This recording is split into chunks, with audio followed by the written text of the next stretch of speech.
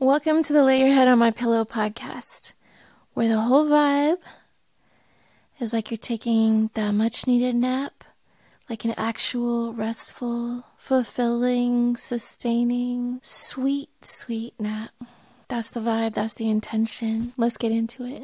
I am going to be talking today about fasting.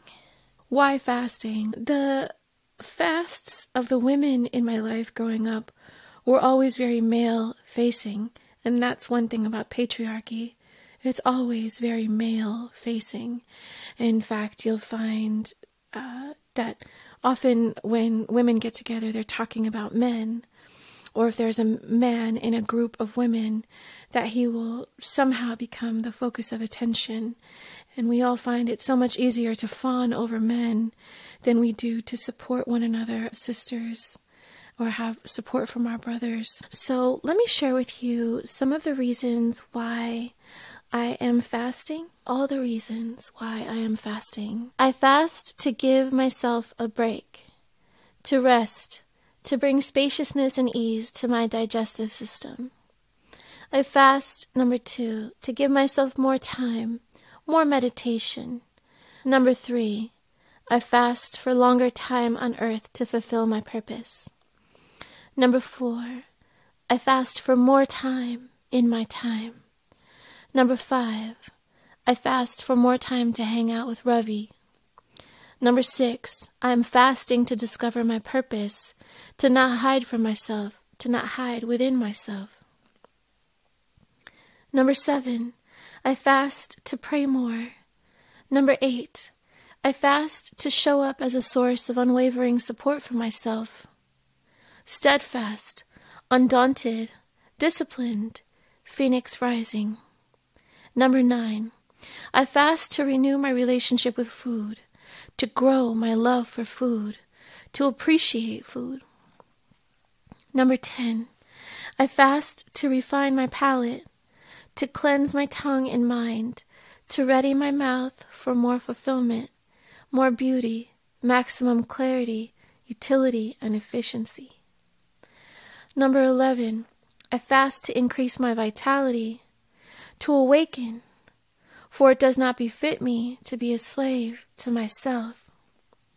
I fast, 12, I fast to build a sense of purpose based on being the master of my senses, which is a gateway to more freedom and discipline, a gateway to nirvana. 13, I fast to protest. 14, I fast to live in greater solidarity with those who are hungry. 15, I fast to make room for more. The Buddha says, empty your boat, bhikshu, empty your boat. 16, I fast to give myself a special gift I've always wanted, to emerge from the stone of myself, the armor of myself, into the sculpture that nature alone has designed, which is now hidden inside my rock. 17, I fast because it's a plan through which I can share and create content. 18, I fast as a plan to enter the stream, the path to liberation, to immerse myself with the aim of reaching to the other side, but also with the aim of reaching liberation in the here and now, present. 19, I fast to make a dream come true. 20, I fast for a destiny fulfilled. 21, I fast as a way to fight back. 22, I fast as a way to honor my mother and grieve, to be present to memory, legacy, and change. I was listening to this podcast that I really like called The Seen and the Unseen with Amit Varma. In episode 327, that's a lot of episodes, he interviews this professor, Rahul Ramagundam, who wrote a book about George Fernandez, amongst other books that he's written.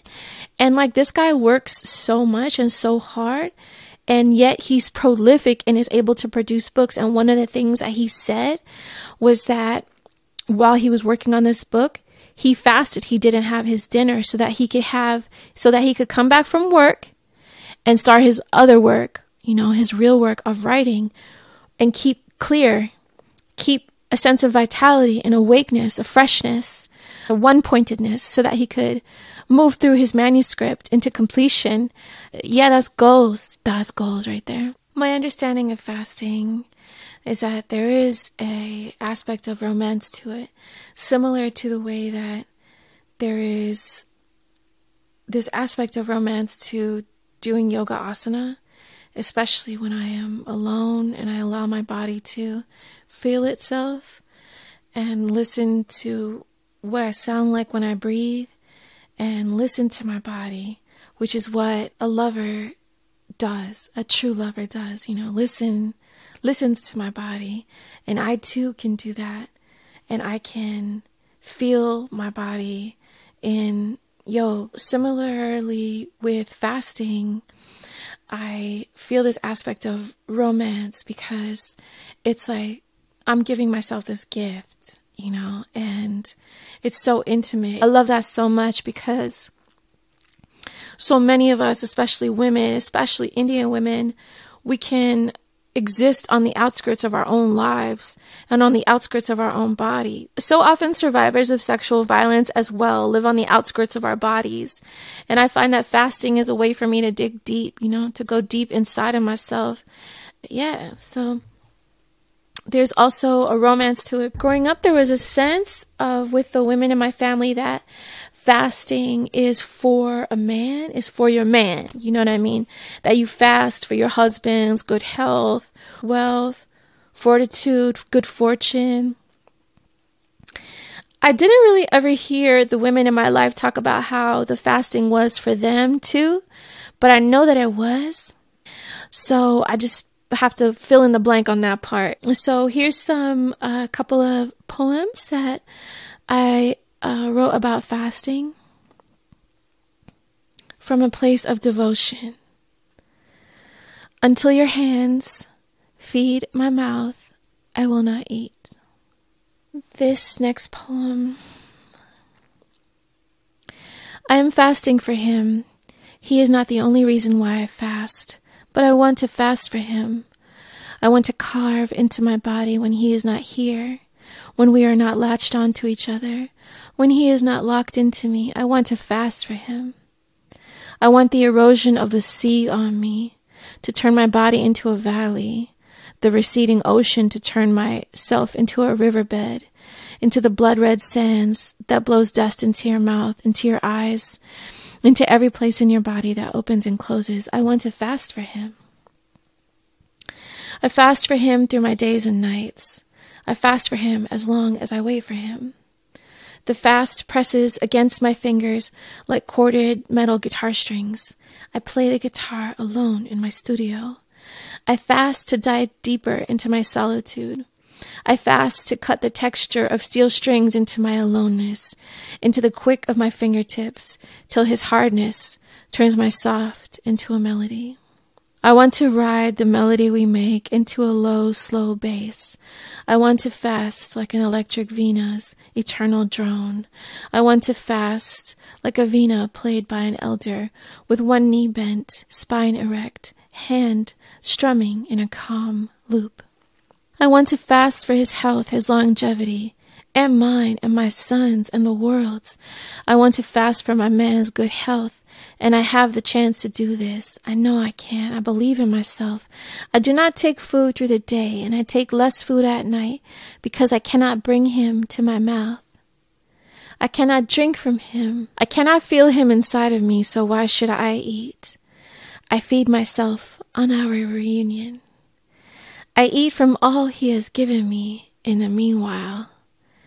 I fast for him as he tells me to wait. I wait for him. I wait for no man, but I wait for him. He brings my water down. I want to fast for him, And like I said, all the women in my life, their fasting seem to be male facing, but I know better. You understand? Now, I know this is a podcast for especially with survivors of sexual violence in mind. And I do believe that in some ways we are all survivors of sexual violence, politically, socially, because we are surrounded by sexual violence. Whether or not it's happening to our own bodies, it is certainly always happening to the body of humanity. So, in my own experience as a woman in my mid-40s who has given birth, and as an Indian woman, I find that surviving trauma to my body that was sexual in nature has had a great impact on my digestion. My digestion takes its time. I want to be an ally to my digestive system. You know, people talk about trusting your gut, and there are various schools of thought that agree on this idea that so much of our intelligence is held in our stomachs and in our gut. And if I'm not helping my gut to know itself to be spacious and calm, then I feel that must be getting in the way of some good knowledge that I need, and I can use all the wisdom that I can get right now. Our digestive system does this amazing job of acting as a super quick and efficient compost. And we put food into our bodies. It is immediately, digested. Very fast turnaround here, where usually within 24 hours we get waste, we get energy stored, we get nutrients.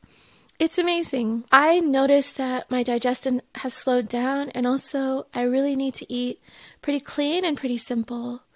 And I just want to encourage you that if you are eating in such a way that you feel sluggish, that you feel stuck in a pattern and routine, that you feel somehow beholden to food, where thoughts of food occupy so much of your day and even night, I just want to encourage you to notice that, to know that that's not the norm, that those are signs of addiction.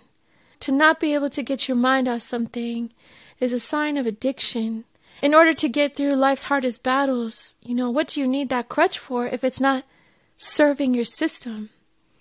Like if it's not keeping your system calm. One of the more embarrassing things that has happened to my body as a result of stress and trauma is like an inability to process food very well. So all sorts of food will give me a lot of gas. And when I fast, that immediately quiets down. And it makes me so calm. Like I feel so good for my body that it's not just like rooting and tooting all over the place. I'm aiming for peace. This is the episode on fasting. I will check back in about fasting again as I write more poems about it, as I notice more about fasting and the romance of fasting. I am Rupa, Dr. Rupa Bala Singh, former law school professor and writer.